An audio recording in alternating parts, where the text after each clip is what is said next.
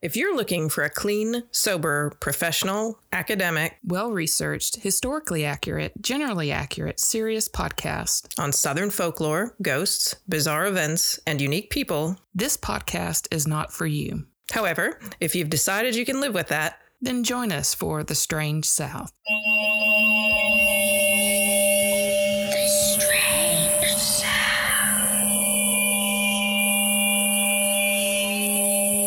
I was going to say, like, do you ever have a moment where I'm like, geez, did I say anything bad about anyone? Oh, all the time. I seriously we don't talk there, about we don't people. talk bad. No, I don't think no. we talk bad about people, but We I just was say I was things that sitting there thinking, everybody like, do I shouldn't say know. things about my kids? Like, eventually my kids may, like, listen to this when they're older, and I'm like, do I say dicky things about my children? I don't think Yes, I do. sometimes Do I yes. say dicky things Sometimes about my I do. children? I love No. my children. I love my children very Yes. much. Yes, the same here. I was like, did I just slip up and like let something that's been gnawing at me slip out? Well, it's because this is a safe space. It's those It things is. that it's like. But then we also know that it's like goes out to the internet and I know, world. it's the world. Shit. So Get it's out of my like, safe space. maybe I shouldn't have said that.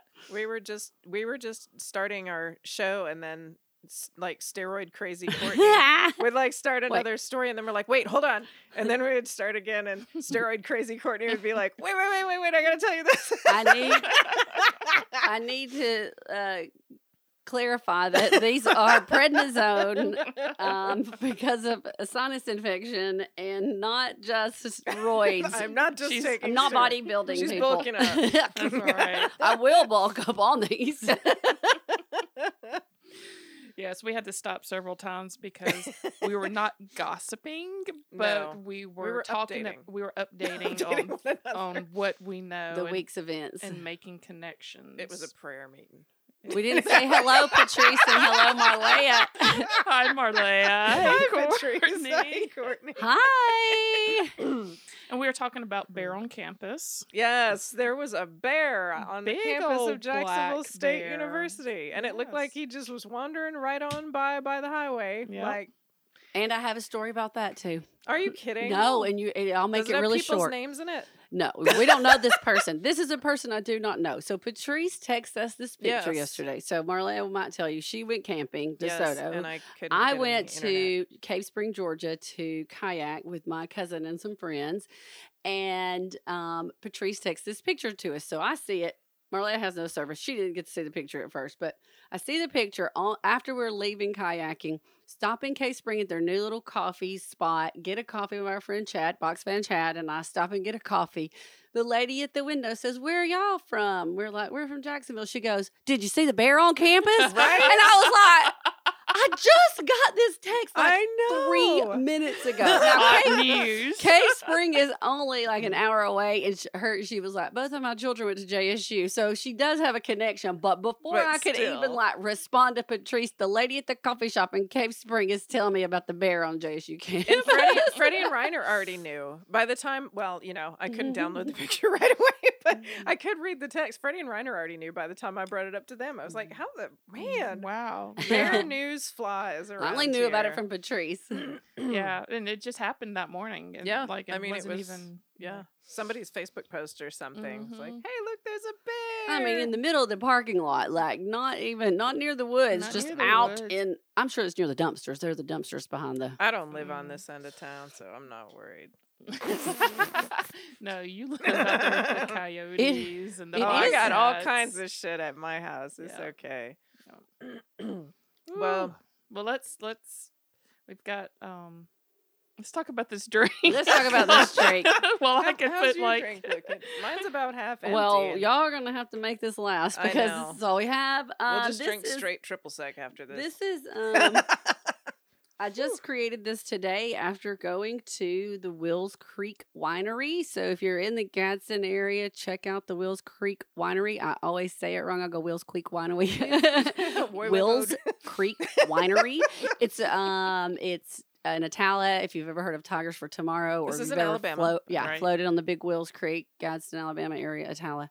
They are now serving brunch. So I went with my mom, sister, and nephew and friend to have brunch, and everybody was so nice. The servers were sweet. It was a beautiful view. The food was really, really good. They have just a limited menu, but They'll make specialty drinks, and today was a watermelon sangria made from their watermelon wine. And I'm not a sweet wine drinker, but I really liked this, so I came home and made it. I went to Walmart. I cheated and got the already chopped up watermelon and then pureed it and strained it. So it's the watermelon wine with 2 cups of puree with some. Unlike, they can't do this because they don't have a liquor license, but it also has a cup of vodka and a half a cup of triple sec in it too. Patrice and I, we've just been like sitting there shooting And a whole bottle of wine. like drinking while we sit. So it's going to be a lit show today, probably. Yes. Well, we filled them mason jars, like pint mason jars, so we have 16 ounces each. We'll have to. And it's pretty much just wine and liquor with some watermelon if you like juice. watermelon, if you like watermelon Jolly Ranchers, and particularly. Yes, then you will love this drink. And it has kind of this hint of cucumber, but it's not cucumber. It's the watermelon. I did put some limes, fresh squeezed lime juice in it to make it a little bit too. It is good. It's like just packed full of all these like really lovely flavors. So it's good. I highly recommend. You know, they also make, because I've taken my parents there before. I've gone to wine tastings at Wills Creek before, and they're super friendly. And they also do, like, they'll teach you how to make like liquor, or not liquor, they'll teach you how to make wine. They have like the stuff in their shop where you can like learn how to, and they have like classes and stuff.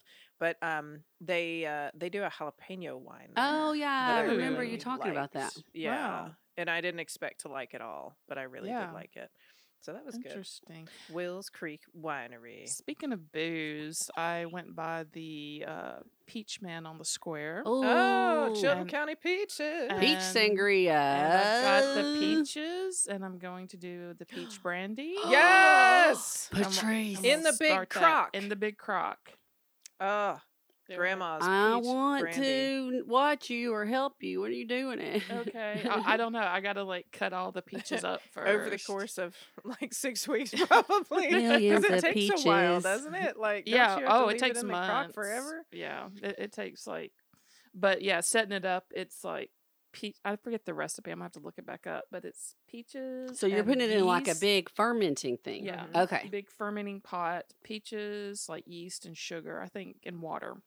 And then you just set it and forget it for like, you stir it like every day or every other day or every week or something like that. And you just let it do its thing. And it's scary because I did this last time. I was gonna say 2 years ago you tried this. Yeah, after peach season, of course, because I missed the Peach Man. Because I'm always day late, dollar short on everything. Well, and who has cash? That's the problem. Is like you're driving through town and you see the Peach Man's there, and it's like, well, damn, I don't have cash because I never have cash. Right, same. But at the stars aligned, and I got like the big basket, like the 10-pound basket of peaches. Oh my god! And they are ripe because I had one, and it just like dripped Oh, all down. I want some now. Oh man, I love peaches so much. I'll go grab a couple afterwards. But I'm gonna have to go there if he's there this week. Oh yeah. But yeah, so last time I did it, it was like peaches that weren't from the Peach Man, that was past season. And I've never done it before, and I'm always a little bit freaked out by fermenting. Yeah. Because I'm like, am I fixing to kill everybody that drinks this? What am I looking Probiotics. for? It's the new fat. It's good for you. I know, but there is still a part of me of I know. this I'm has been totally the out same way. for, a month. Should I really try it, or am I fixing to kill myself? And my fears kind of won out the last time, even though like it smelled like alcohol, like it worked, right? We need to find someone to test it on. That's what. That's not what I thought you were going to say.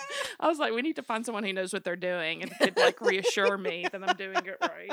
We'll be like, try Patrice's I wish my homemade grandmother brandy. was still alive, because she's totally the one. I mean, She'd be able to tell you. she would tell me, what's going on, and she, and y'all, this is age makes you a little bit smarter, or at least lets you know how stupid ass you are when you were younger. But that's one of those things that, after your grandparents go, when they would do certain things that they would always do, and you'd always like, yeah, I gotta go kind of thing. That's like one of those things I really wished I would have like just said, you shut up. You don't have anything that important to do. Let her teach you what she's been trying to teach you. But youth wasted on the youth, right? That's right. Mm. But I would know how to do peach brandy if, I would have paid attention. I could have paid attention, then forgot everything. That's the true. problem that I That's have. true. That would be the truth as well. Mm. Oh man, but yeah, I am. Oh, and one thing I That'll want to be do, cool. like if it works, which it should work, I want to get one of those little moonshine little jugs and put it in. The little. We can get those. I know where we can get those. Oh, The brown excellent. ones. Yes, they have them at Old South Antiques. And I've seen those. Exactly what I thought you were gonna say. Yay. All right. God So- knows what was in them before, but Oh, Lord. we'll use some sort of a brush that reaches in there. Some sort of a brush. We'll just purify it with the brandy. Oh my lord! We could purify it with this watermelon. It's good. Sangria. Watermelon vodka. This is really good. It's better than I Yes. thought it would be. It's good. I like it. Oh, one more thing before we start. I don't know if you have anything to. I may have at some point, but it's just Okay. gone if it was in there. I'm sorry. Oh no, Okay. no! It's not because you were talking. It's because I'm me. And we've had half a small Half pint. a mason jar of We've had half a pint. So I got an email from my lovely Coast to Coast newsletter people. Ooh. And for the after talk, we Oh, are good. going to revisit episode 71, talking about River Mama in Jamaica. Cool. Because apparently she has struck again. Oh, that's amazing. So if you are not a patron, you can go to our Patreon page. That's Patreon page. It's linked on the website because I can't remember it right now. I can't either. I was But actually go there. $3 a month, and what you do is you help support us. Actually, pay for having the audio done. We're also looking at buying new equipment, and it just helps us. It helps us pay for the hosting for this, the podcast. And the more podcasts we have, the more expensive the hosting becomes. Oh. So, we should talk about that. every little bit helps, and we totally appreciate it. And what we give to you is our undying love and attention whenever you ask us something. And we will also And a bonus episode. and we every give you show. every show you get a bonus episode of us just talking about kind of like what we really feel about the stories we talk Yes, about. because we're usually drunk by then. Oh, yeah. We do It's let some- legit hilarious. Yeah, most we of the time. do let some things slip that probably shouldn't. Sometimes we read porn. Sometimes Sometimes we read porn. You never know what you're going to get, but it's always entertaining. And I'm thinking back to some of the first after talks We would before just go on pandemic, and on. we would just keep drinking. Oh yes. yeah, some of them we couldn't remember the next time we tried to listen to them. We were just Right. like, "Did what?" We What probably- did I say? I we know. I probably should have We've really all. I think we've listened. all like. I'm not sure if mellowed that's out on it enticing a or little bit not, since but- then. Right. But just so you know. Oh my gosh. Yeah. Oh my gosh. Oh, Pandemic. good times. Good times. Good times.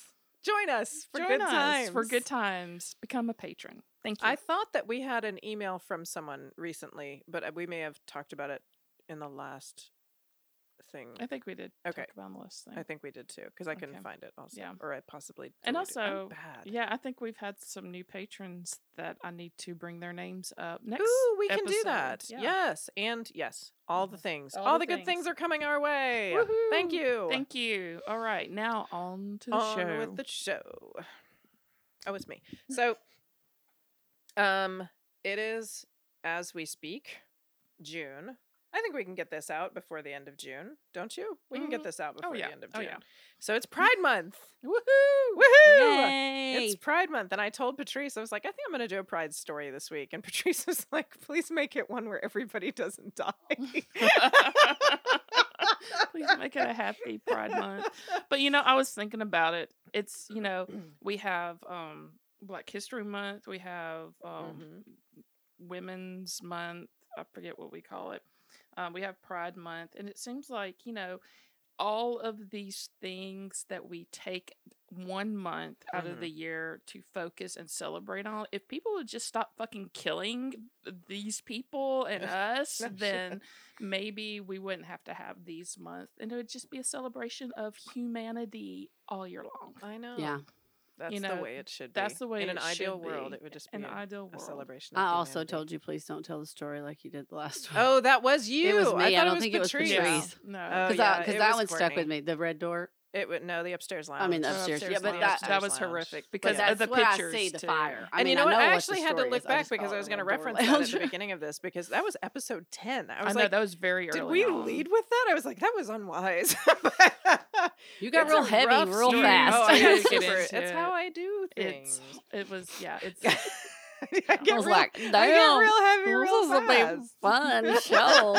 fun show about folklore and Let's talk about aliens rainbows and tutus and then dressing up and partying. Yes, and not burning to death. Okay, because well, you nobody can't burns leave. to death in this Yay! building. All right, we're already going in the right direction. And No it mass, is- it mass is- shootings. No mass Okay. shootings. Thank God. Actually, I don't believe anyone dies. Well, you told the Stonewall Yay! story the next year, right? Yeah. Which one? Did I tell the story of Stonewall? Mhm. What's Stonewall? Like the actual original Stonewall? Mm-hmm. I talked about New York.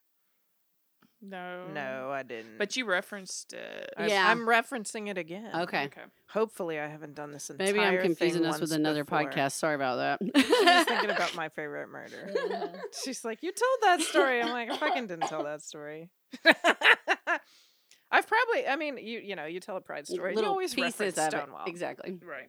So I'm going to reference Stonewall now. So the reason, if you've listened before, apparently you already know this because we've talked about it. But Maybe not. I know, or maybe not. So Pride is Pride Month because it's celebrating the Stonewall Uprising in New York City. It was June 28th. It was 1969, and the short story is that police raided a gay club called the Stonewall Inn in Greenwich Village, and the patrons fought back. And it was funny because we went camping this weekend with our friends Freddie and Reiner, and I was talking to Freddie about this story a little bit that I was going to tell. And we were talking about, everybody says that Stonewall is like the beginning of a movement. And I agree with him about this, he was like, it was just like the last straw. Mhm. Right. He was like, the movement was already there. Right. Everybody was angry. It was just that final thing that like broke. Right. And that, and that happened to draw national attention. Right. And and that's what kind of turned it into a movement, was like, and I was like, well, it's the same as with the murder of George Floyd. It's like, it's not like Black Lives Matter, like the idea of the movement for Black lives Started didn't there. already, yeah, It was I mean, already. it didn't just start there. It was Right. like people have been angry for a long For time. a That's why really this long stuff time, happens. It's right. because it's been going on forever. So, but it's just, there's this moment, there's this galvanizing thing that happens that gets the media and people who wouldn't necessarily have always paid attention before or supported it before to suddenly click and Right. get on board, Right. And so, we were talking about that. So with Stonewall, the first Pride March happened like the next year in 1970 in New York City. That was the first. And so it was on the first anniversary of that raid. And I think we sometimes in like the media makes the mistake of kind of like nationalizing that movement. Like, it made a huge difference, and it did make national waves, and it changed a lot of stuff. But at the same time, like, it didn't happen on the same timeline everywhere, right? Right. Like, we know down here sometimes the deep dark corners stay deep and dark. Right. And so, there were individual events like Stonewall across the South that were smaller and didn't get that much attention. And the upstairs lounge fire, unfortunately, in New Orleans, which we talked about in episode 10, was one of those. Right. That was what did it for New Orleans. But even then, it's not like the Pride marches started the next year. It was like 5-6 years later Right. before they had enough support to do a march, where they felt like they could be celebrating or doing anything like that. So, it's like New Orleans was 1978. Nashville's first one was 1988. Mm-hmm. Louisville, Kentucky was 1987. The whole state of Alabama didn't have one until 1989, which I was like, shit. Right. But so there was one Southern Catalyst event though that I saw when I've had it bookmarked forever, and the Smithsonian did an article about it, so I started looking it up, and because they called it the Stonewall of the South, so it came up that way, and it was an exception to this, like the South does things more slowly, because the change actually happened more quickly there, and that's the story of the Lonesome Cowboys raid in Atlanta. So the sources for this one were Project Q, the Atlanta Journal-Constitution, the Smithsonian Magazine, Out History, and the Georgia Voice. So in Atlanta in 1969, Atlanta it's like the big city of the South, Right. and a lot of queer folks, and I don't even know if I should say queer folks at this because that was like a total epithet in that time frame, but it's the one I like to use anyway. But so LGBTQ folks were there because they were leaving these little tiny towns and trying to go someplace where they Find their might be able to community find a community. to Exactly. accept them. Mm-hmm. And even, it was 1969, even in Atlanta, that wasn't always to be, Right. it's not like you had a community that was going to be unharassed, Right.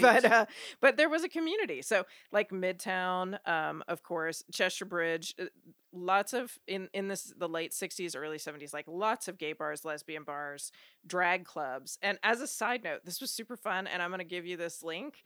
In the early 80s, RuPaul wore drag in public for the first time in Club 688 on Spring Street in Atlanta.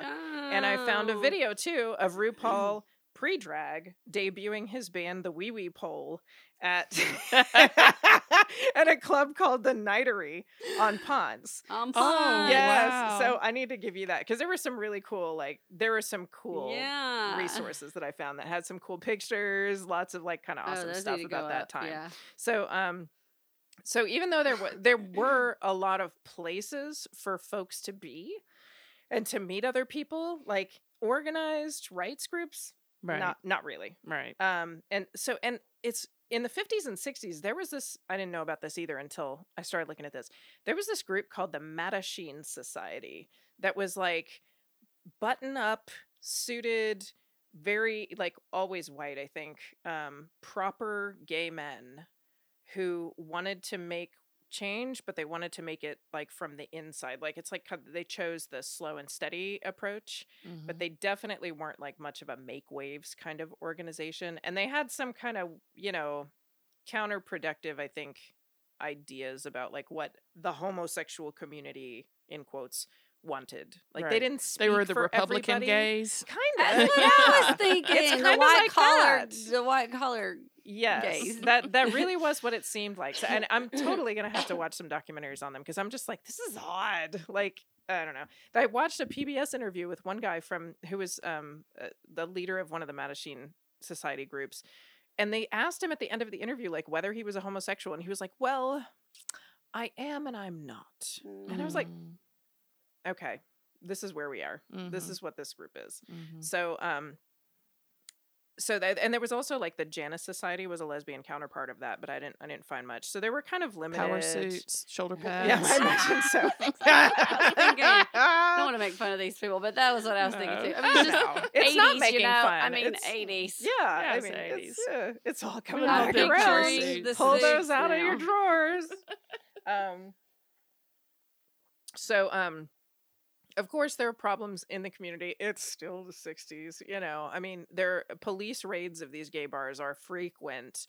Police entrapment, stings are just happening all the time. Lots of issues with entrapment. Piedmont Park constantly getting raided. And there's a state sodomy law in Georgia that made oral and anal sex between consenting adults a felony punishable by 20 years in prison. And that did not get overturned until 1998. My So, God. it was no joke. It was if you get... No oral either, huh? No, There are states that have that, you can only have sex in the missionary position law. to get out of the bedroom. Seriously. States, I you was know? I was who do you think supports those laws? Those Right. people, who think that the government should get out of our personal lives. Right. So, and I learned, I learned because I didn't have a whole lot of people who talked to me about this stuff. When I read Stone Butch Blues by Leslie Feinberg, like several years ago, because my sister-in-law gave it to me, that like in the 50s and 60s, if you were gay and you got arrested in a raid, you were not treated like everybody else who gets arrested. And, everybody else who gets arrested, if they're black, isn't being treated well either. I mean, there are a lot of groups that aren't being treated well and by they all police. have a month that we celebrate. Yes, we need exactly. to. Yeah. Exactly. So, but they would have like verbal harassment. There would be physical abuse. There would be rape in prisons of like lesbians from lesbian Oh, I'm bars sure. who got rounded up by the police for no reason at all. And there's still high percentage of like mistreatment of especially transgender folks and especially black transgender folks today. So imagine how that shit is in the 60s. Right. In the drag scene in Atlanta. You just come out of the atomic 50s where it's That's what I was gonna supposedly say. like the greatest generation Oh, I know. of like the 2.5 kids. Mhm. Everybody's white with a white picket fence. Yes, It your didn't- identical houses and It rows. did not fit their narrative. Yes. And I mean, in the 50s, like you say, like the FBI was actually keeping dossiers on like every Oh, gay yeah. rights organization that tried to pop up. And like you could get fired from your job without cause if somebody outed you. Right. So, I mean, there's all kinds of things on the line for folks, when the police decide that they're going to raid. And so it's a danger to you physically and it's a danger to your livelihood. So it's no little thing. It's not like you can just like, just post bail and move on. Like that Right. isn't the case here. Not if you want to stay down here. Right? No. Yeah. So, one of the popular places, actually still is a popular place for gay men in Atlanta, is Ansley. And Ansley Mall is now home to an LA Fitness that is lovingly called the Big Gay Gym, and and a Yes. Starbucks that is nicknamed the Bear Bucks. I want to go there. I think my friend goes to that. So And Ansley? Ansley. Uh-huh. Mhm. Okay. So and there's also multiple like friendly shops and gay bars like the Hideaway and Felix and Oscars. There are all these places like right in this little area. And so when this story took place in 1969, that mall still, it had like a Woolworths there where the LA Fitness is now. I remember Woolworths. I know, Yeah. Woolworths. But there were already bars and gay clubs and hangout spots. So in this mall, there was a little movie theater that was called the Ansley Mall Mini Cinema. And it played movies that you couldn't see other places, like indie films and arty films and some foreign stuff. And they would play controversial, intentionally play, like art house Right. cinemas always do, play controversial stuff or second run things that you can't find anywhere.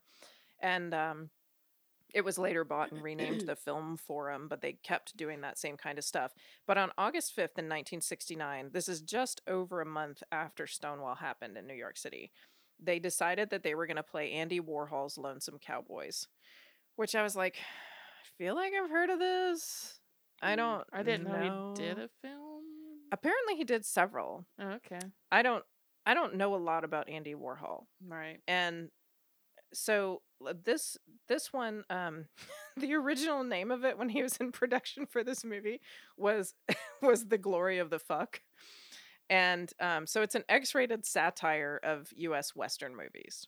Oh, interesting. Yeah. Which I was funny because I was like, I wonder if like Brokeback Mountain For the like was a next aftertalk. response Yeah, to maybe. like Right. Lonesome Cowboys. So the plot loosely is that it's about two women who happen on a group of gay cowboy, like 5 gay cowboys. And there's just all kinds of just random, like there'll be just random like whole 15-minute long scenes of people just like dancing. And then there's like sex scenes and the Did plot, you watch it? You didn't watch it? you can't. I Mm. mean, I honestly thought about it, but I didn't even know when I could safely watch it with 2 kids in my Well, house. yeah, 'Cause they you did can't. say it was X-rated Western After satire. talk, we could just watch the movie and talk about it. Shit. I did look to see if I could find it, but it didn't look like it was going to be an easy hunt. So, Yeah, sometimes you don't want to go in those no, you corners don't. of the internet. Sometimes that's just not where you want to be. So this is so apparently the plot is very, very, very loosely based on Romeo and Juliet in apparently some sort of a funny way. It won an award, like a new film critics award or maybe not critics award, but new film award in San Francisco when it came out. But it's a sex movie. It's graphic.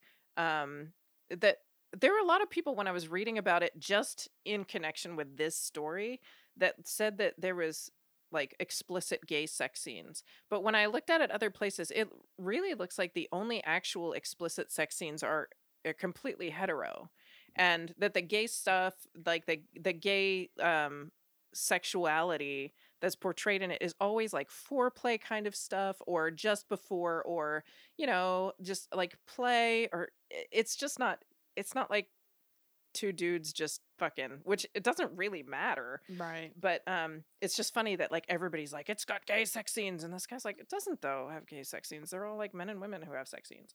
But people who liked this movie recently, like when I looked on reviews and stuff to try and get a sense, people who liked the movie called it a beautiful piece of shit and great trash. Like, yeah. those were the best reviews that I found. And I think Andy Warhol would like totally I Oh, dig yeah. that, right? That would be the best. That would be the best reviews It ever. won the best film award at the San Francisco International Film Festival. That's what in it like was. in the heyday of San Francisco. 68 is when it was done. So Right. The that big would be hippie movie. that would be makes enough to sense. get Yeah. the Atlanta police like, Exactly. because that's what this happened. is coming out of Mhm. San Francisco. San Francisco.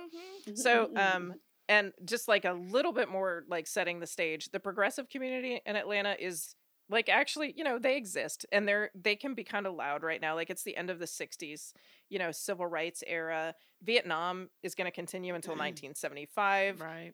People distrust the government. They are calling out police oppression. They're calling out oppression of all types. They're not always making LGBT issues part of that cause, because it's still It's sort still of a kind of fringe. shunned. Yeah. Yeah. But there's a progressive paper in Atlanta at this time called The Great Speckled Bird. And I'll share the archives of it that I found from Georgia State University keeps the archives. And so you can just go on and read like every issue. And wow. it's pretty cool. It's like, it's like old time zine. It's really cool. Yeah. But they call out the police constantly for rough treatment. And it's one of those funny, it's like, a great speckled bird reporter was attacked by police doing this. And I was like, it's always your guys that are like roughed up, right?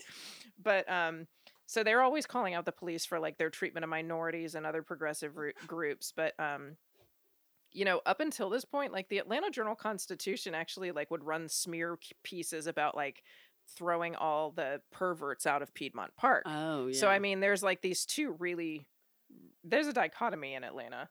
We expect this. So anyway, back at this movie. So it's a Tuesday night in the Ansley Mini Mall Cinema. They're going to show Andy Warhol's The Lonesome Cowboys.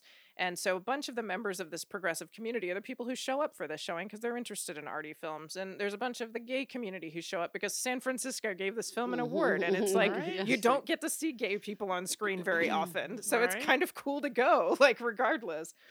So, so the movie starts. 15 minutes in, they hear like a shrill whistle from the back of the movie theater, and the lights go on, and 10 police officers file into the theater. Shit. And it's the APD and the Fulton County Sheriff work together on this raid. So the gay folks in the theater are like, fuck, I know what's going down. Yeah. And people start heading for the door. Mhm. And when they get out, they realize they have stationed 3 people in the lobby to stop people from leaving. Like, they're really like, they're raiding a fucking movie theater. And so somebody had apparently called the sheriff the day before and said, "Oh, there's this obscene movie that's going to be showing played. porn It's over at porn at It's this gay place." porn It's like, to boot. exactly. Gay porn And so stuff. police noted in one of the AJC articles that it was going to be frequented by known homosexuals. And so that was a part of what they were going to do. So they detained temporarily like 70 people who were in the movie theater at the time. Oh shit. With no cause. I mean, they're saying it's obscenity charges, but it's, they're just in the movie theater. They take several to custody for anything from like public indecency, who God knows what that means, and drug charges. And then they tell people you have to stay in your seats, and they call them up to the front by rows, and then they interview everybody and take pictures of them. What the fuck? Like, they make them show their IDs and tell where they work and like, there was a woman who was interviewed for a couple of the articles named Abby Drew, and she's a lesbian, and she was there with a couple of friends of hers, I think, who were straight married couple. And they were trying to destroy those people's lives. I know. Yeah, they called her up, and the first question they had for her was, "Does your husband know you're here?" I mean, because they know what they're doing, right? They're trying to like humiliate people. Mhm. And so they've done that. They seized the film, the actual copy of the film, and they close the theater for the night. They arrest the projectionist and the manager on obscenity charges. And an AJC article later, this is why I like the movie's manager, though, because the AJC article that interviewed him said his name was Joe Russ, and it said Russ admitted the film did have homosexual overtones, but added there was a girl in it. So a lot of people in Atlanta are horrified. This didn't make like huge news, but the great speckled bird like flew with this story. And so the progressive community is pissed as hell. And it seems like this is the thing that got them, because not only was it a gay issue, it was like obscenity. It was like puritanical police, stupid laws coming down on people for no reason. And the raid is unconstitutional. It's a violation of rights. So it just happened to be like the right stuff, getting the right groups of people together to do something. And, you know, of course, the gay community's pissed because they've seen this forever and they're fed up and they're pissed off. Right. So their joint voices kind of get a little bit louder. And 6 days after the raid, there are like several dozen protesters outside the Great Speckled Bird's headquarters, and they kind of join their, you know, saying, get the pigs out of our community. You know, it's like an anti-police thing. Several people are arrested. The police mace people. And so this kind of amps it up a little bit more. And shortly after that, this is just like happened in New Orleans. The man named Bill Smith helped to found the Georgia Gay Liberation Front, which the Gay Liberation Front was like the national organization that had individual like branches in different states that was kind of bring people together for gay rights. And so they started talking immediately about doing a march. But in 1970, which was a year after the protest, they just didn't feel like they had enough support yet. And so they went to the Piedmont Park Arts Festival, and they had a table, and they just like handed out literature that was, you know, celebrating the first anniversary of Stonewall. And in 71, they were like, okay, I think we can do it now. We're going to start to plan a march, and like a parade march. And they tried to take leaflets into some of the most popular and like notable gay bars at the time, and they physically got kicked out of the bars for distributing the leaflets. Oh, wow. And I think it's like one of those, and they didn't say a whole lot about it in the articles that I read, but I guess it's kind of like, you know, don't we have enough trouble already? You know what I mean? Yeah. You know, if you're a business owner, they didn't want to be inviting trouble. It's exactly. Like we just calm down, so let's not like ruffle any feathers. Well, and like, you know, if they find leaflets here on a regular basis, the cops are going to fucking come into my bar, you know? So I'm sure that's part of it. But, you know, there were people kept on planning it anyways. And then, according to Project Q, they did their first Pride March in June 1971. And Burl Boykin, who was one of the people who was the first marshal for the march, said there were 125 people there. And he said, I know because I counted them twice. But they couldn't get a permit for the march from the city. Yeah, so they had to march on the sidewalk. And it was a protest. And Abby Drew, who was the person who got asked if she had a husband at the raid, was there. And she said, this was a protest. It was not a march. And she said the feeling was definitely different. It was like 125 people briskly walking, saying, what do we want? Gay rights. When do we want them now? So it wasn't yet like the celebratory, like rainbows and sparkles and, you know, like feather boas everywhere that we love now. The dance routines, right? But the good thing is, because of these people, this October, you can see what would, I guess, be the 50th anniversary of Atlanta's Pride. Wow. Either, hopefully not just virtually by then, but like either virtually or in person, because Atlanta Pride, in case you don't know, is October and not June. And I don't know why that is. Well, because hopefully it's not as hot. Yeah, fuck, man. Atlanta in June is like brutal. Yeah. So you should go, or you should watch, or you should enjoy it. But yeah, so that's the story of the Stonewall of the South. And there are just a couple shout outs that I wanted to throw out for you guys as a fun little Pride Month bonus. There are a bunch of projects across the South that are trying to work to like catalog pictures and oral histories of the LGBTQ community in the South, because, you know, notably, an erased community who doesn't usually get their stories told in those time periods. Like, a lot of things have been lost. Right. And so they're trying to make sure that they catch them. One of them is Invisible Histories Project. If you don't follow them on yes. Instagram, they're awesome. They are awesome. So you can follow them. They cover Georgia, Alabama, and Mississippi, but mostly Alabama still, I think. There's a Brooks Fund History Project in Tennessee that I can link to that has oral histories of folks in Middle Tennessee. William Nichols Archive and Voices of Kentuckiana does Kentucky. And Georgia also has a program called Touching Up Our Roots. That's a really cool, it's got a lot of really neat stuff online. And Awesome. so also, just as a bonus, not a bonus, just like extra information, I've drunk a lot of watermelon shit. 5 out of the 9 southern states that we consider south on this show passed actively anti-LGBTQ laws in 2021. So for Pride, if you want to celebrate, fucking donate to the HRC. Yes. And I will drop a link in the show notes. Please go, because it needs to be done, and they do awesome work. So They do, and they send you gifts. I just got my Pride baseball know. tee for my donation. They're Yeah. beautiful. Yes, the I just t-shirts got you it. Just came in the mail Friday or Mhm. Thursday. Awesome. It's a baseball tee, and it says Pride across it in rainbow, and HRC on the back. It's very cool. Love it. So do it. Go Do it, donate. y'all. That's it. That's my story. Rat. Nobody died. Yay! Nobody died. Thanks. We'll be Break. back in a second. Break. Do you want more Strange South every week? We can help. You can follow us on Facebook, Instagram, and Twitter, and you can join our Facebook fan group, Fans of the Strange South Podcast, to keep the chat going with our whole creepy community. Do you have a story idea for us or a story of your own to share? Email us at stories@thestrangesouth.com. Plus, if you join our Patreon, you not only help support the podcast, you get an exclusive bonus episode for every show and a discount on merch. You can find links to all of these things on our website, thestrangesouth.com, along with photos, links, and show notes from every episode, Strange South t-shirts, mugs, and other goodies. See you there. Oh.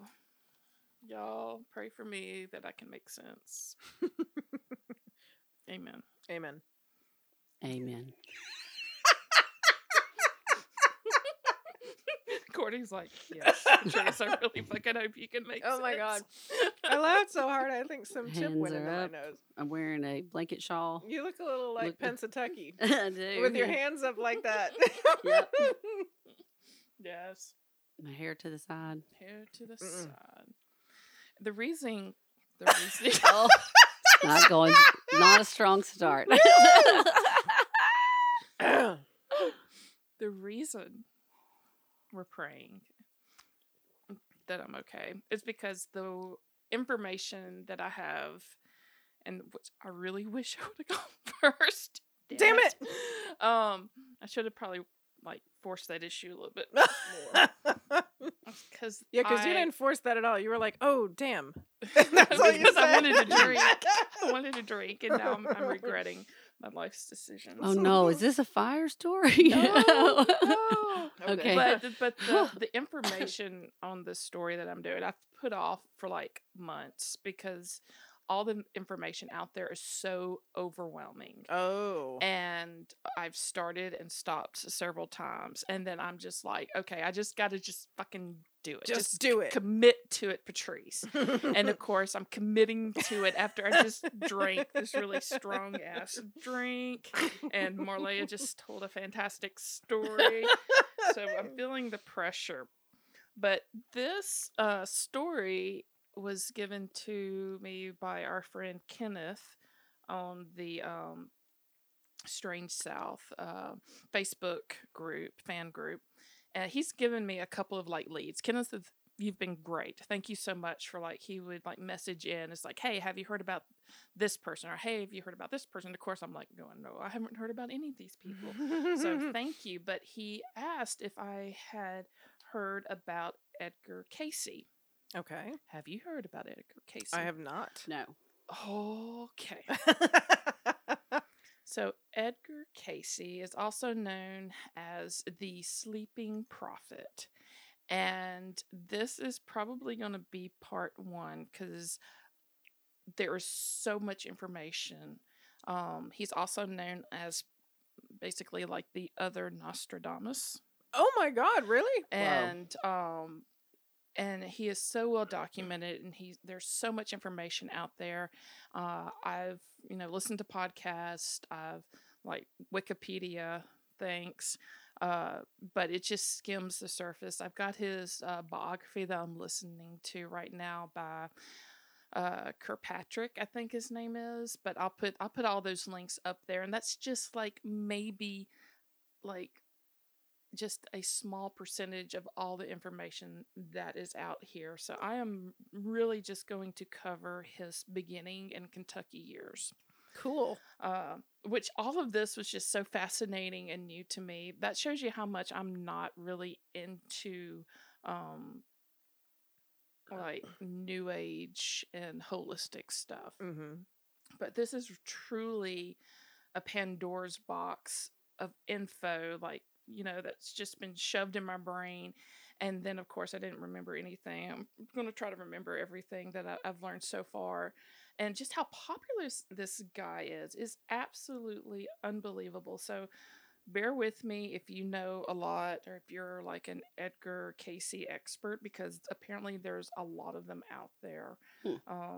I will try to do my best, but I am not really promising you. Well, I'm excited. Come on anyway. now. I'm like, you can do this. I'm Self-talk. I can do it.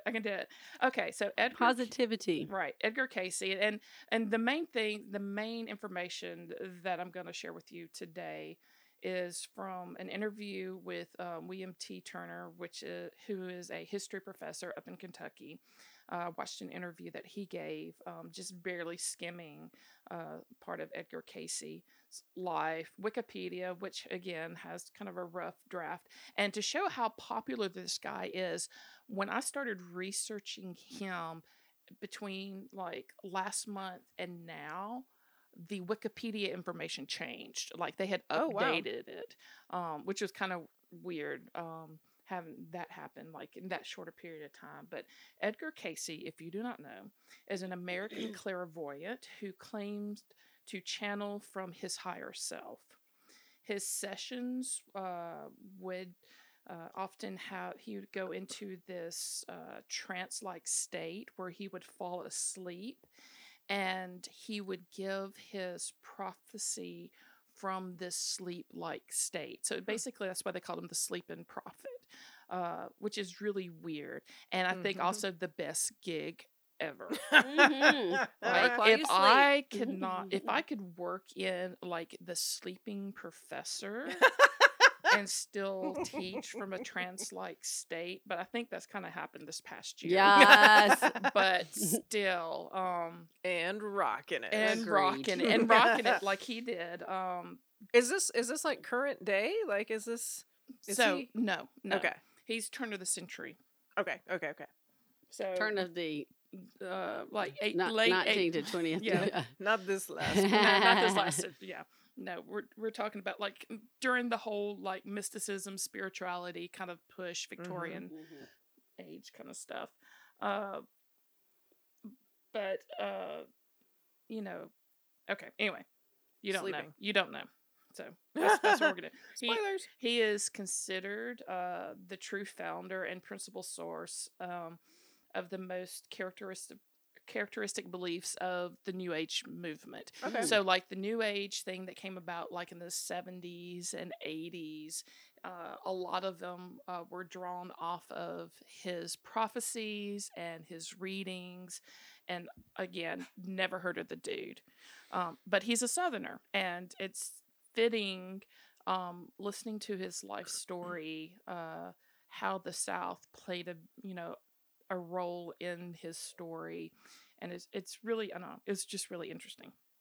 Okay, so he was born March 18th, 1877 in Christian County, Kentucky.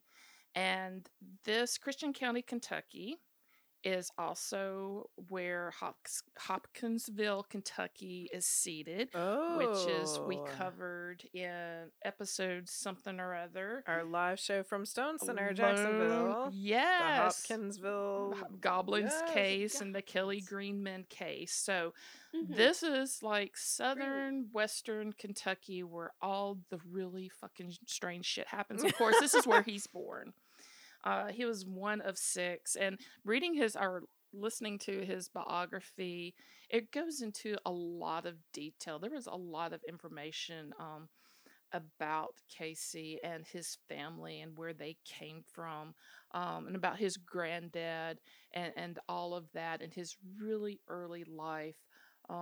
Because apparently the Casey family in this area were pretty prolific, and they tend to marry. I think there was another family called the Majors, and they tend to marry like people in the Majors family. But honestly, listening, it sounded like they just ended up kind of marrying cousins, and then everything kind of stayed in the family, and then that area grew, and it's like they farmed and married the cousins there, and that's kind of the thing of what you did, I guess, back in those days.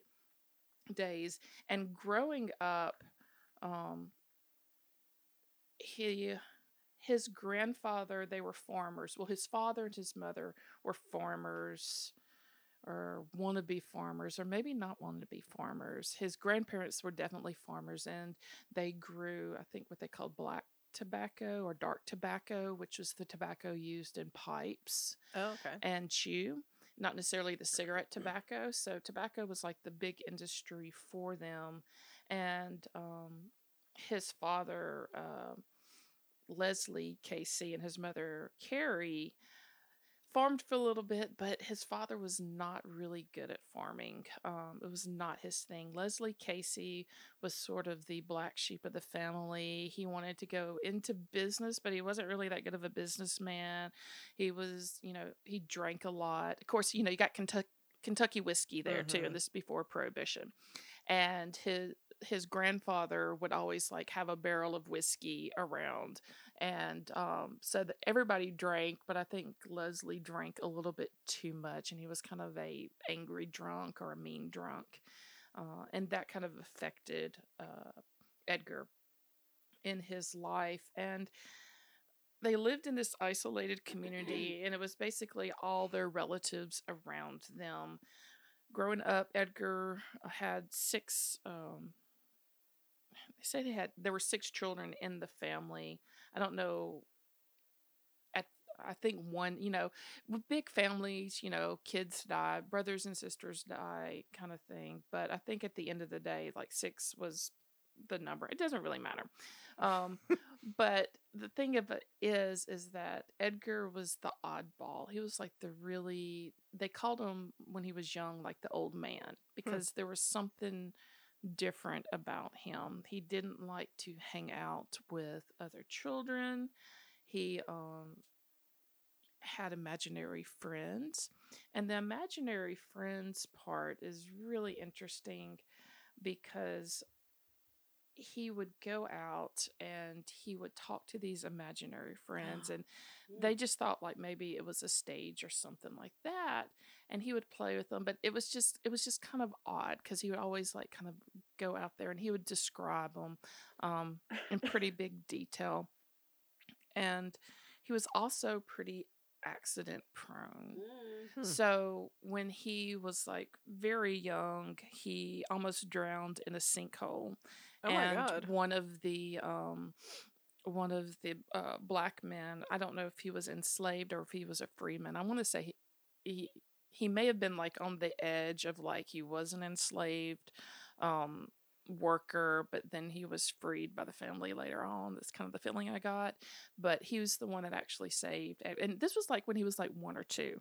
Damn. He was very independent as like a very small like toddler. Just wandering off into Just sinkholes. wandering off into sinkholes. Also, one of the things that happened to him. So there's several stories. Like if you listen to podcast about Edgar Casey, or if you listen or read anything, there's several different people's opinions and take on like what gave him his gifts kind of thing. And in his biography, one of the things that they said is like when he was just like 2 or 3 years old, his dad would like 3 times a year would go 7 miles to town to get supplies and stuff. And they only did that because, of course, he had to walk kind of deal, or he had to take a horse. It was far away. So he chased after his dad and tripped on something on the porch, and there was a nail that was sticking up, and his head landed on the nail, and they said that the nail punctured through his skull and actually into his brain. And after that, they said that that he changed, and they're thinking that this may have been. So people will attribute like the drowning and having a near-death experience is what kind of like activated his powers or whatever. Other people state that having punctured his brain with a nail altered his state, and that is a little bit more like, I think with several psychics are people who have psychic abilities that awaken. It's usually after some sort of brain trauma to the same thing. So they're thinking like maybe this was when things really started to awaken. Man. But the thing about it is that Casey's grandfather, I think was Thomas Jefferson Casey. I thought you were just going to say Thomas Jefferson. Right. I can't math. No famous. Everybody was named Thomas Jefferson something back in those days. But he had psychic abilities too that the family kind of knew about, but they were all, God-fearing people. And so you don't squash these abilities. You just, they were fearful that if he used his powers, and they said this is like hearsay from the family that's been written about in all the bazillion books and stuff that's out there. And even Casey himself wrote like his biography, like he wrote a bunch of stuff too. But his grandfather supposedly had psychic abilities, but he also had telekinesis. Like he could move things with his mind. But he feared that God would punish him for like entertainment purposes, and he was only supposed to use his gifts for good and to benefit others, and not for, again, like, party tricks. Entertainment is good. I thought so God too. has a sense of humor. Yes, got to show the young kids fun or something. I don't know. Move the table. Okay. Move the cat. Move the cat. One sip. Hold on.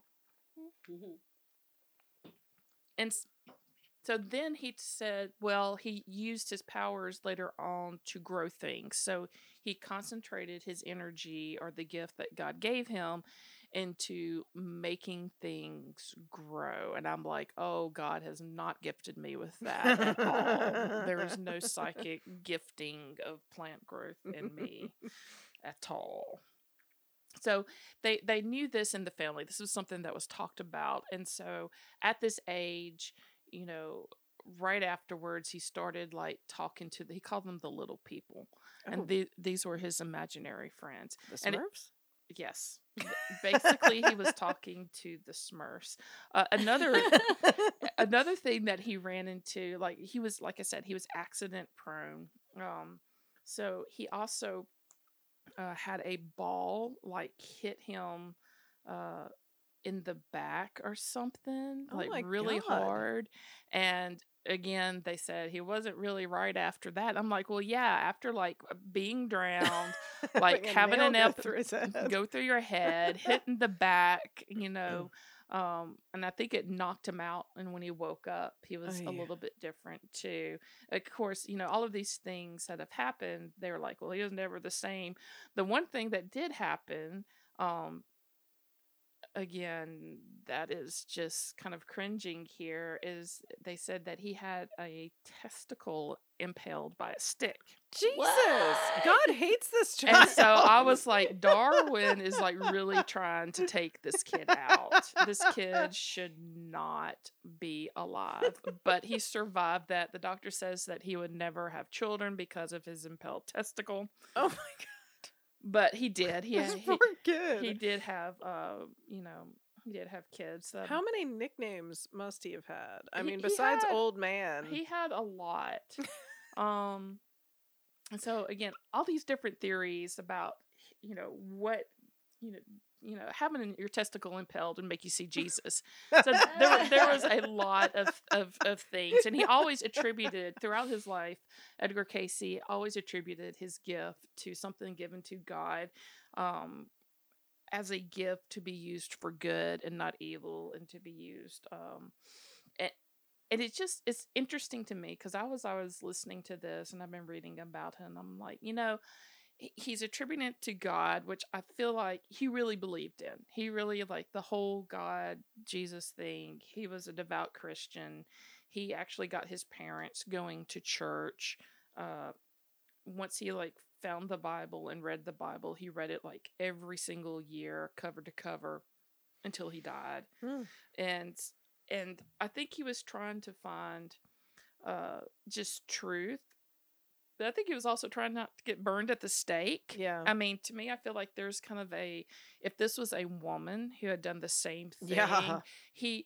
she would not have had the illustrative career No. that he has had, it, and not have brought in this new age movement. Although, I mean, he was burdened. This was a gift that he was burdened with, because he did not charge for any of his readings, and he has gone through he has gone through so much stuff, as far as trying these different things, and this doesn't work, that doesn't work, and then the public just constantly hounded him. The historian that I was watching the interview said that it was really the public's demand took a toll on him, and is basically what killed him. Damn, if he did everything for free, then fuck the public. But in the Jeez. in the Bible Belt, it's God's will, and that's what he believed. And so his imaginary playmates, again, his parents and the community thought he was a little weird because he didn't play with the other kids. He wasn't interested in sports. I'm like, I hear you, man. And he had these imaginary playmates that were very real to him, and that he would talk to. When he was 4, him and his grandfather were out, because his grandfather, during this age, his grandfather basically became his caregiver, and they had a really strong relationship. And he was walking, and his grandfather was riding a horse, and they came upon a pond, and Edgar wanted to play with the minnows, which I totally get. I played with minnows when I was a kid. That was the best fun. So he wanted to play with minnows, and his grandfather's horse got spooked by a snake or something. Oh my God, what did the horse do to him? And then ended up charging and went across the pond and swam across the pond. His grandfather stayed on the horse, and then he thought it was going to jump the fence on the other side, but the horse got spooked again, and ended up throwing his grandfather off the horse, stomped on his chest, and then he went into the water. And so, and Edgar's 4 years old. Can you remember your child being 4 years old?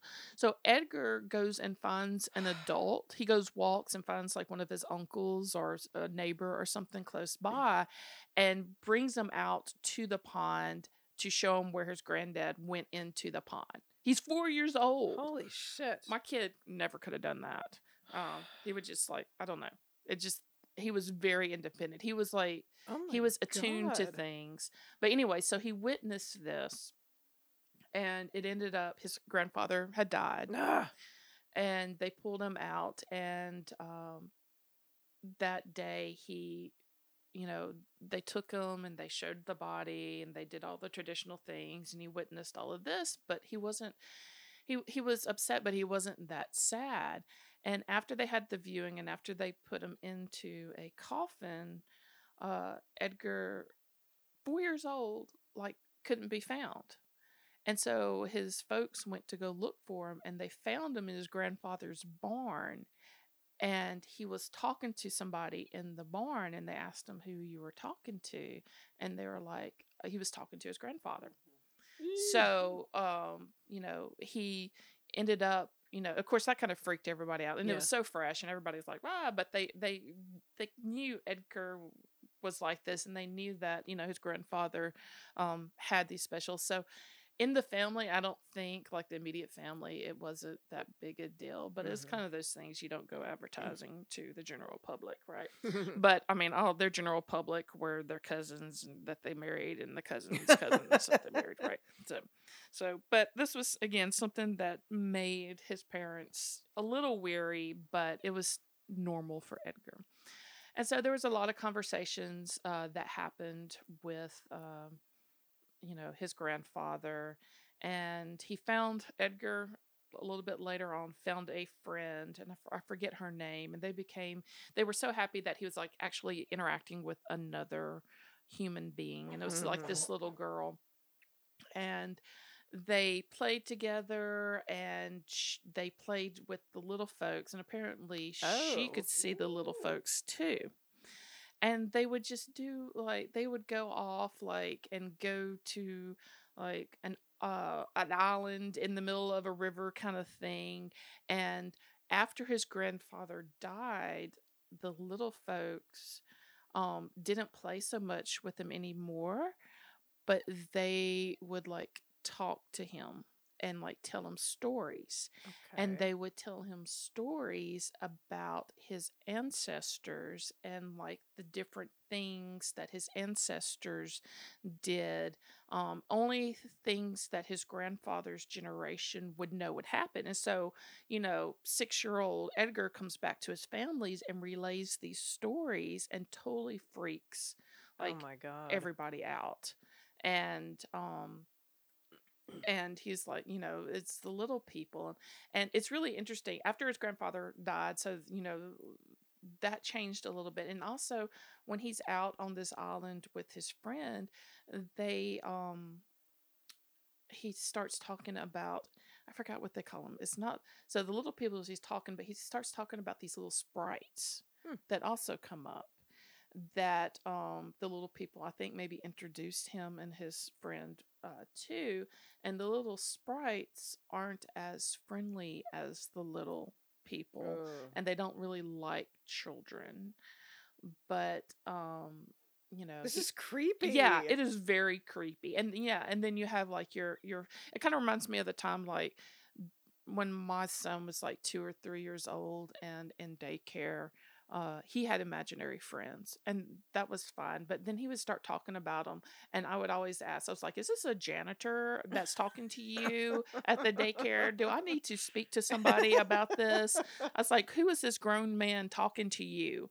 Kind of deal. And this was my son's imaginary friend that he would tell stories about. Oh, wow. So that, like, 1 or 2 incidences of that freaked my shit out. Yeah. So having this happen, the sprites don't like children. The sprites don't like stop talking to the damn sprites, But it kind of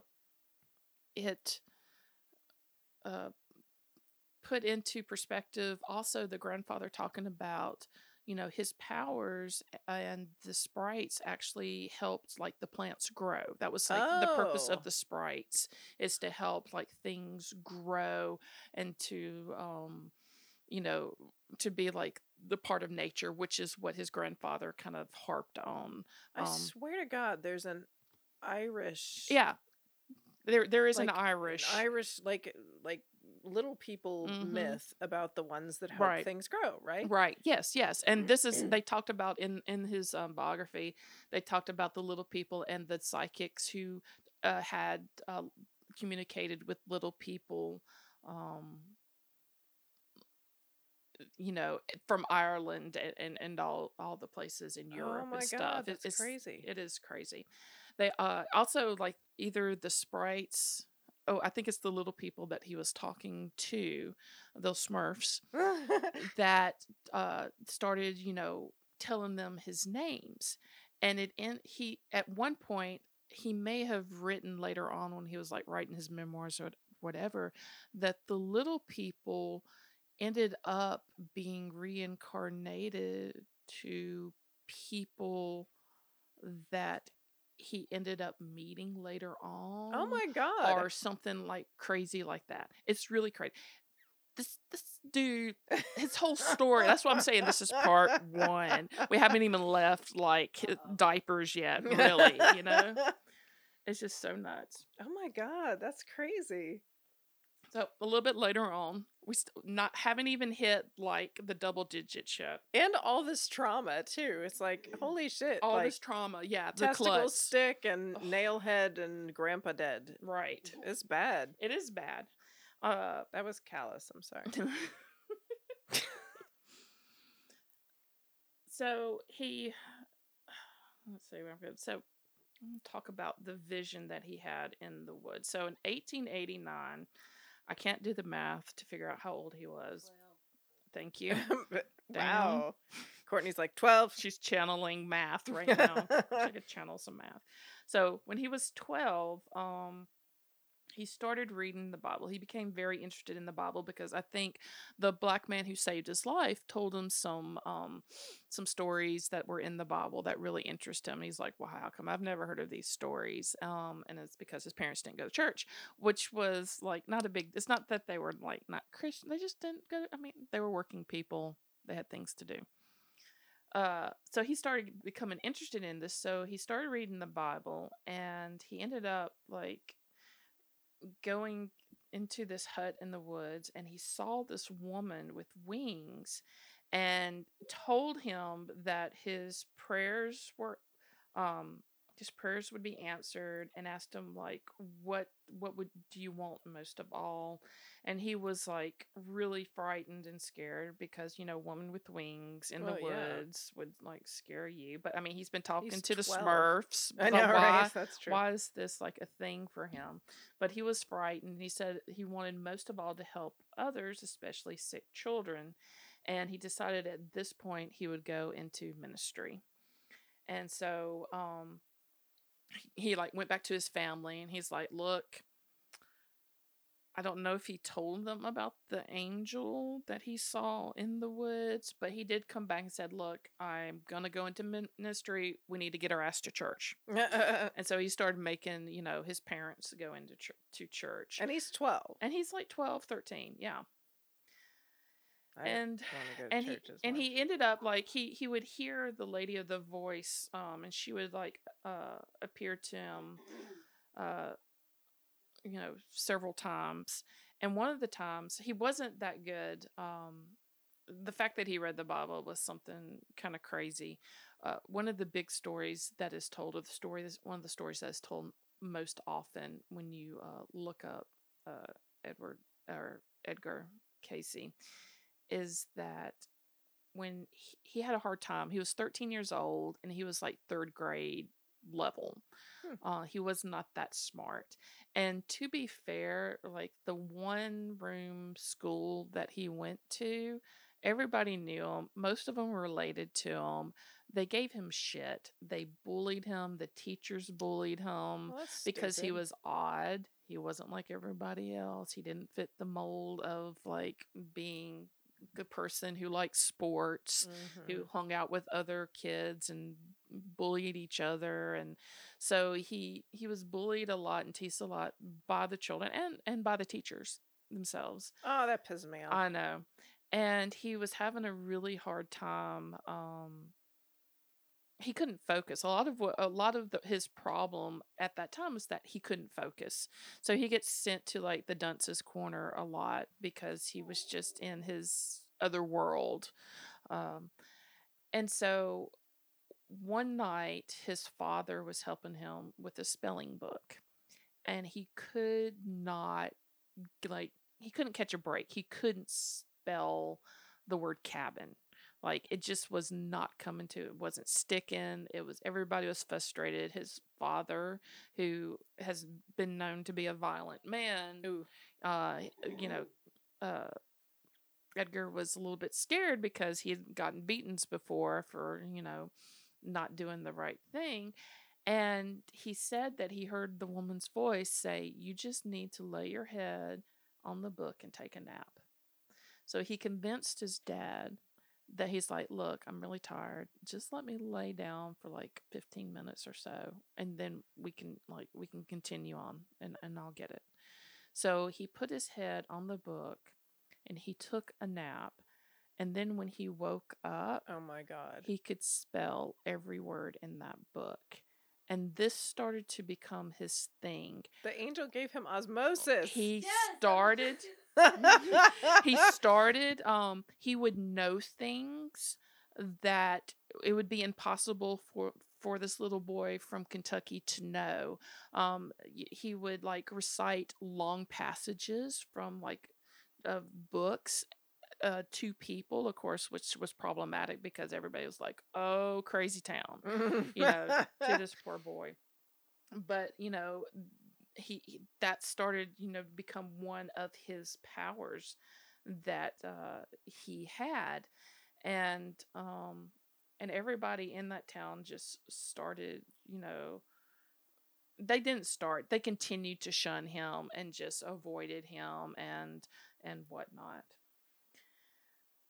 You know what? I had just like a little aside, and I was just thinking, wouldn't it be cool if all like the weirdnesses that our kids had, if we just told them that they were their powers? I know. Like, what a difference that would make. What a difference. Huh. Yes. Anyway, I agree. That's I wish I could go back and say, like, yes, that Yeah, is me too. your This is as your long as superpower. you're not having real conversations with the janitor at your daycare, then he is your superpower. Unless he says do bad things. And then we I guess other it's more problems. complicated. It's a little more complicated. Okay. So he grows up. Let's see. I'm going to take a long pause I here. threw so you I can off. find- Sorry. Yeah, no, that's fine. All right. So things happen off and on. He grows up. He ends up helping his dad, with whatever his dad's doing at the time. His dad treated him basically like shit. Like, his dad sounds like a real piece of work, but... That's why his grandfather was, like, basically taking care of him. Mm-hmm. And, but throughout Edgar's life, he did not abandon his dad. Like, he took care of his dad throughout, even though his dad, again, was very unkind to him. He always took care of his dad throughout his life. And we talked about him being struck by a baseball. Like, I thought you were going to say lightning. there. I was like, Yes. oh my God, that too? Yes, I know. And his dad, I mean, once this kind of started, once the baseball thing happened, he went to sleep and he kind of self-diagnosed his cure. And his dad saw an opportunity and he started boasting. He's like, "My son is the greatest fellow in the world when he's asleep," kind of thing. And his, had this ability to do these things. But after the baseball thing, it didn't happen for a long time because, again, one thing that Edgar said is that I don't want to do this, and I cannot do this for self-gain and for others' self-gain. It has to be for the good of the people. So in this Kentucky, he grows up, he meets this woman, or this girl, and they get engaged. And let me find, Gertrude was her name. This isn't the same person that could talk to the little people, is it? No, unfortunately, he moved. They said like this little girl, and I forget her name, that he spent time with when he was younger. His dad switching jobs again. They had to move, and so he didn't get to play with her that much after. I think it was like 2 or 3 years that they were like best buds and talking to the little people and stuff. And a little bit later on, she ended up having pneumonia. Oh no! And ended up dying of pneumonia. but he ran to, like, he was there when she died. Like, Aw. so, but it was very sad. Yeah, a little playmate. But, so they moved to Hopkinsville again with another job opportunity for his dad. And, he never completed, like, I think past ninth grade education, because during that time for working class kids that was like the most, and I even think ninth grade education was like pretty High. like high Yeah. high end for that. He became engaged to Gertrude Evans in 1897, and throughout his life, I told you he read the Bible once a year. They were attending church, and during this time, he said he could see auras around people. He spoke to angels, and he heard voices of the departed relatives. Of course, Gertrude was like, yeah. She was not on board with the whole, it's like, that's kind of your little peculiar thing. That's not my thing. I'm like in reality here. And, that's a little odd, but I love you anyway, kind of deal. And, let's see. And so he got engaged. He started working with his father for the Woodsman of the World Insurance Company. So they became like insurance people, which, I mean, that kind of suited his dad to a T. That's kind of like the personality that I get for his dad would be like an insurance person. An insurance salesman. Insurance salesman. But Edgar was struck by laryngitis and he completely lost his speech. What the hell? I know. And if you look at him, he looks like someone who's tried to die like 15 times. He looks like he is part of, the Addams family. Oh, he does. Courtney's holding up a picture. Mm-hmm. He does. He does look like the Addams family. He does look like part of the Addams family. Now, there's something about that picture that's very much like the style of the picture, but it's an Edward Gorey kind of look to him, like sunken and... Mm-hmm. Yes. So he was struck down in 1900, he was struck down by laryngitis, and he couldn't speak, and he was unable to, like, sell stuff if you can't speak. So he took up the trade of photography, which actually became one of his great loves. Like, he loved photography, and it suited him at this time because he could just work in the dark room and he wouldn't have to speak to anybody. And so he began an apprenticeship at a photography studio in Hopkinsville at W.R. Bowles, and became quite talented. And like, that's the reason we have so many pictures of him and his family, is because of his love of photography. And so he's not speaking, and a year later, a traveling hypnotist comes to town by the name of Hart, who also referred to himself as the Laugh Man. Okay. Right? Must be legit. And he was performing at the Opera House there, and he heard about Casey's throat condition, because everybody in the area kind of knew, Casey was psychic or had, these abilities. It was kind of whispered about. And again, we are in kind of the Victorian age, or come out of the Victorian age of mysticism and spiritualism and all of that. And so he's like, what if we tried like hypnotism? What if we can like convince him through hypnotism that his voice is going to come back? So he did this hypnotism and tried to do like a post-hypnotic suggestion that his voice would function. And of course it was unsuccessful. But they tried again, and Hart had to go like on the road, and Casey was like, maybe this is something. And so he tried another hypnotist from New York, and apparently there's like stages of hypnotism, and it was like they could never get him to the third stage of hypnosis, which I have no idea. This is all very fuzzy for me. and he would like be able to speak for a little bit, but then he'd go back to not being able to speak. And so his local hypnotist, I guess, that you have in town,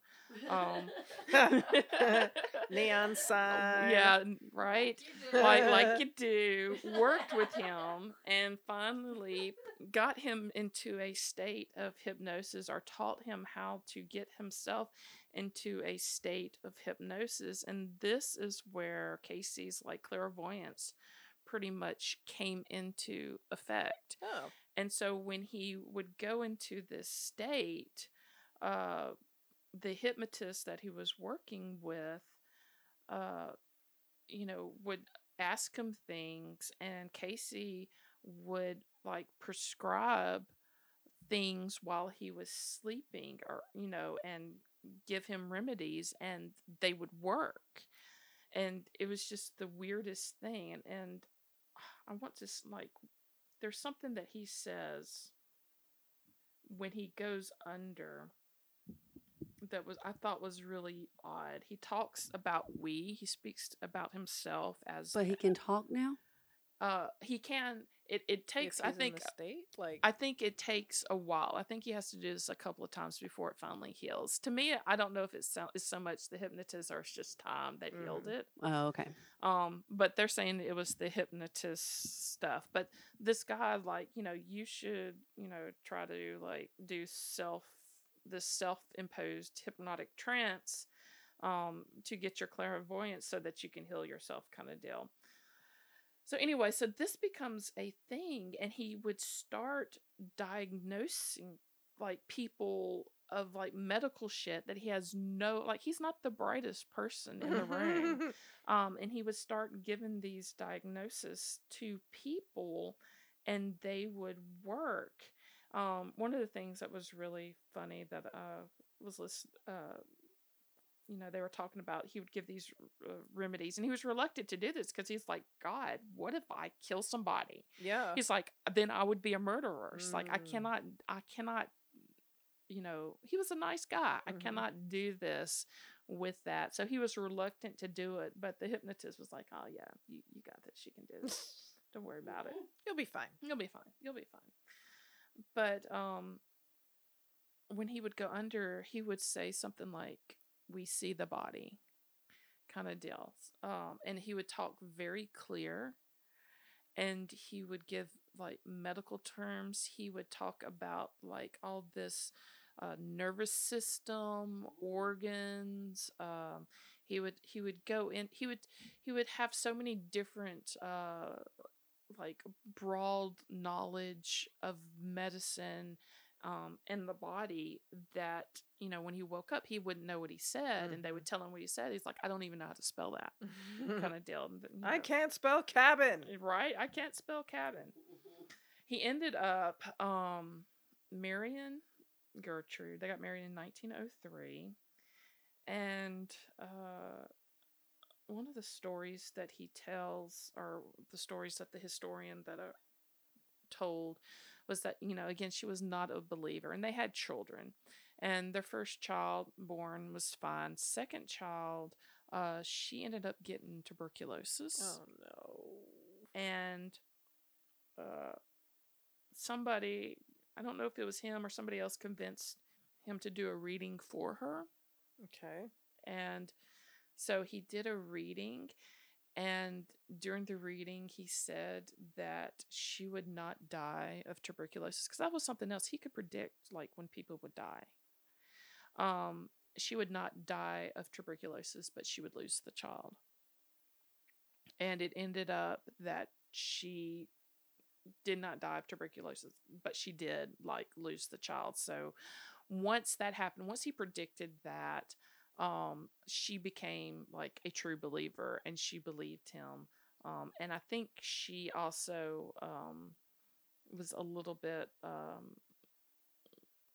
don't know, the whole death of her child and his prediction of the whole thing had a really big effect on her. So he's kind of doing his thing low key. let me go back to these notes here. So, he's doing things low key. He did his first reading, it was in 1901.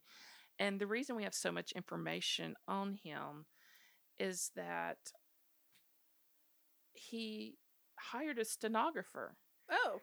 So when he went under, that makes took sense. like all of everything that he said down. I kind of wondered how that was working. And so he is like one of the most recorded psychics ever, because from the time he started doing readings, he has everything written down. All right, we did the voice loss. Da, da, da. He ended up like he would do like 8 or 9 readings a day. Everybody like heard about him diagnosing people, and again, being still in we're still in Kentucky, still being in Kentucky, not having access to medical doctors necessarily everywhere. People would come in and get readings, but he could do readings. All he needed was like your name and location. He could do readings from somebody writing in and giving him names and locations. And one of the things, one of the things, and it's interesting too, the historian said he was written about in the Kentucky newspaper all the time. And I was like, oh, we've got a newspaper.com subscription. So I looked it up. And the first article that was written about him was in 1910 in the Messenger Inquirer from Owensburg, Kentucky. He was 31 years old at the time. And y'all, I know I'm skipping over some parts, and that's okay, because this is part 1. I may come and revisit some other things. Yep. But I looked at this article, and I'll post it on the show notes. Queer powers of diagnosis. Hopkins photographer leaps to fame before medical world. He amazes the doctors, claimed by a reputable doctor that the man never fails in his test. So he ended up meeting with or becoming friends with this man called Dr. Ketchum. And Dr. Ketchum was a homeopathic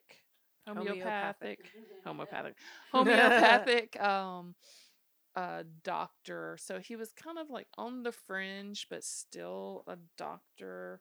There was still snake oil doctor stuff going on at the time. So not necessarily like 100% like surgeon doctor, but he went actually before the American Association for Clinical Research at Boston and talked about Edgar's wonderful psychic powers.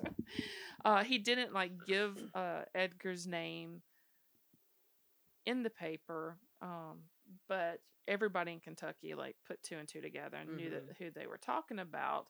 And he said that he had diagnosed over 100 cases without failure with just the name and address.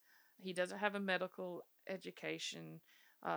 He doesn't have the mental power to take such an education, is what he said. He talked about the nervous system, circulation, organs of the body without knowing any of that beforehand. And, one of the diagnoses he did was someone in Ohio had written in and gone under the knife, and the doctor confirmed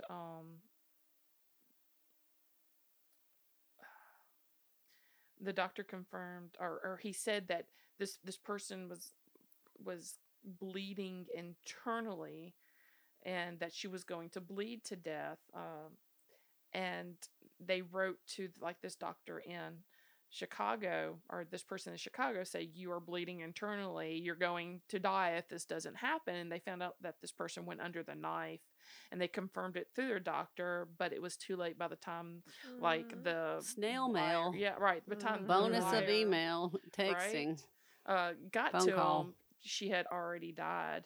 But everything that he had said had like come true before they even like sent it to the person there in Chicago. There was also he also would get like lots of people writing in, and he would be like, look, you're suffering from hysteria, or basically you're a hypochondriac, and there's really nothing wrong with you. You just need to go to work and you'll feel better. And he said he had like a lot of those, which I'm like, that's kind of like everybody, right? Well, I mean, maybe he didn't know about mental health issues yet. Yeah. True. That's true. Maybe That's the true. spirits couldn't So, Ketchum. define that. Yeah. Ketchum boosted him up a lot. He didn't take money. Casey didn't take monies for his readings. He was always like on the edge of poverty. However, he did so much. I'm like, how did he do all that if he was always on the edge of poverty? Yeah. But again, being a white man in this time afforded you a lot of grace. He had like 2 photographic studios burnt down that he was a part of.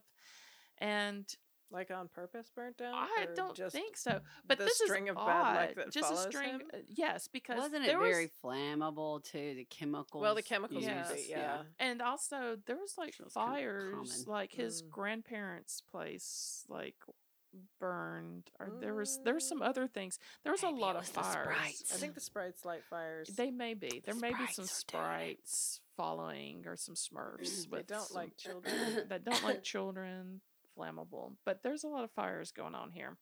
So he was all the time like, going bankrupt because of bad luck and not taking money. People would donate money, or chickens or goats or whatever, but, not enough. And he was completely broke. And at this time, Dr. Ketchum was like saying, hey, let's go into business together. We can make some money. You got the talent. I got the collaterals, apparently, or, the name. And he finally talked him into it. And the only condition that Casey set for him was saying that I will not take money for my readings. Because he considered that he was doing ministry. He considered he was prophetizing, right? And he was also like, Ketchum was like, let's figure out why you're doing this. Let's figure out like what makes you kind of deal. And Casey was like really wanting to know, like, is there a more scientific reason why he was able to do all these things? And he subjected himself to like a lot of probing and Oh my God, tests no probing. and He's already things. lost a testicle. Ugh. Right. And one of the investigations from somebody in the medical community was so, I think, violent while he was under that he was like, fuck y'all, never again. What the hell? I don't know what he did. But so he did this with Ketchum for a while he was there in Kentucky.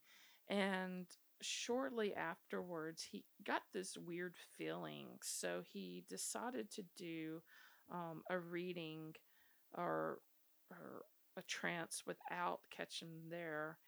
And he learned that Ketchum was not being honest with them, and that he was actually using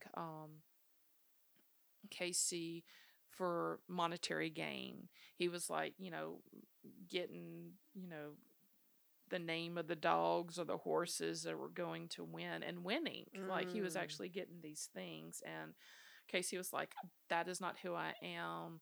It makes him like he did do it once knowingly, where he gave somebody like a stock tip or something like that. Ooh. And he paid for it. Like he suffered. He became like really ill afterwards. And he's like, this is God punishing me because I am supposed to be giving this gift away for free for the betterment of people and not for self-gain or anything like that. So he broke off his relationship with Ketchum, and that is when he moved to Selma, Alabama. Oh.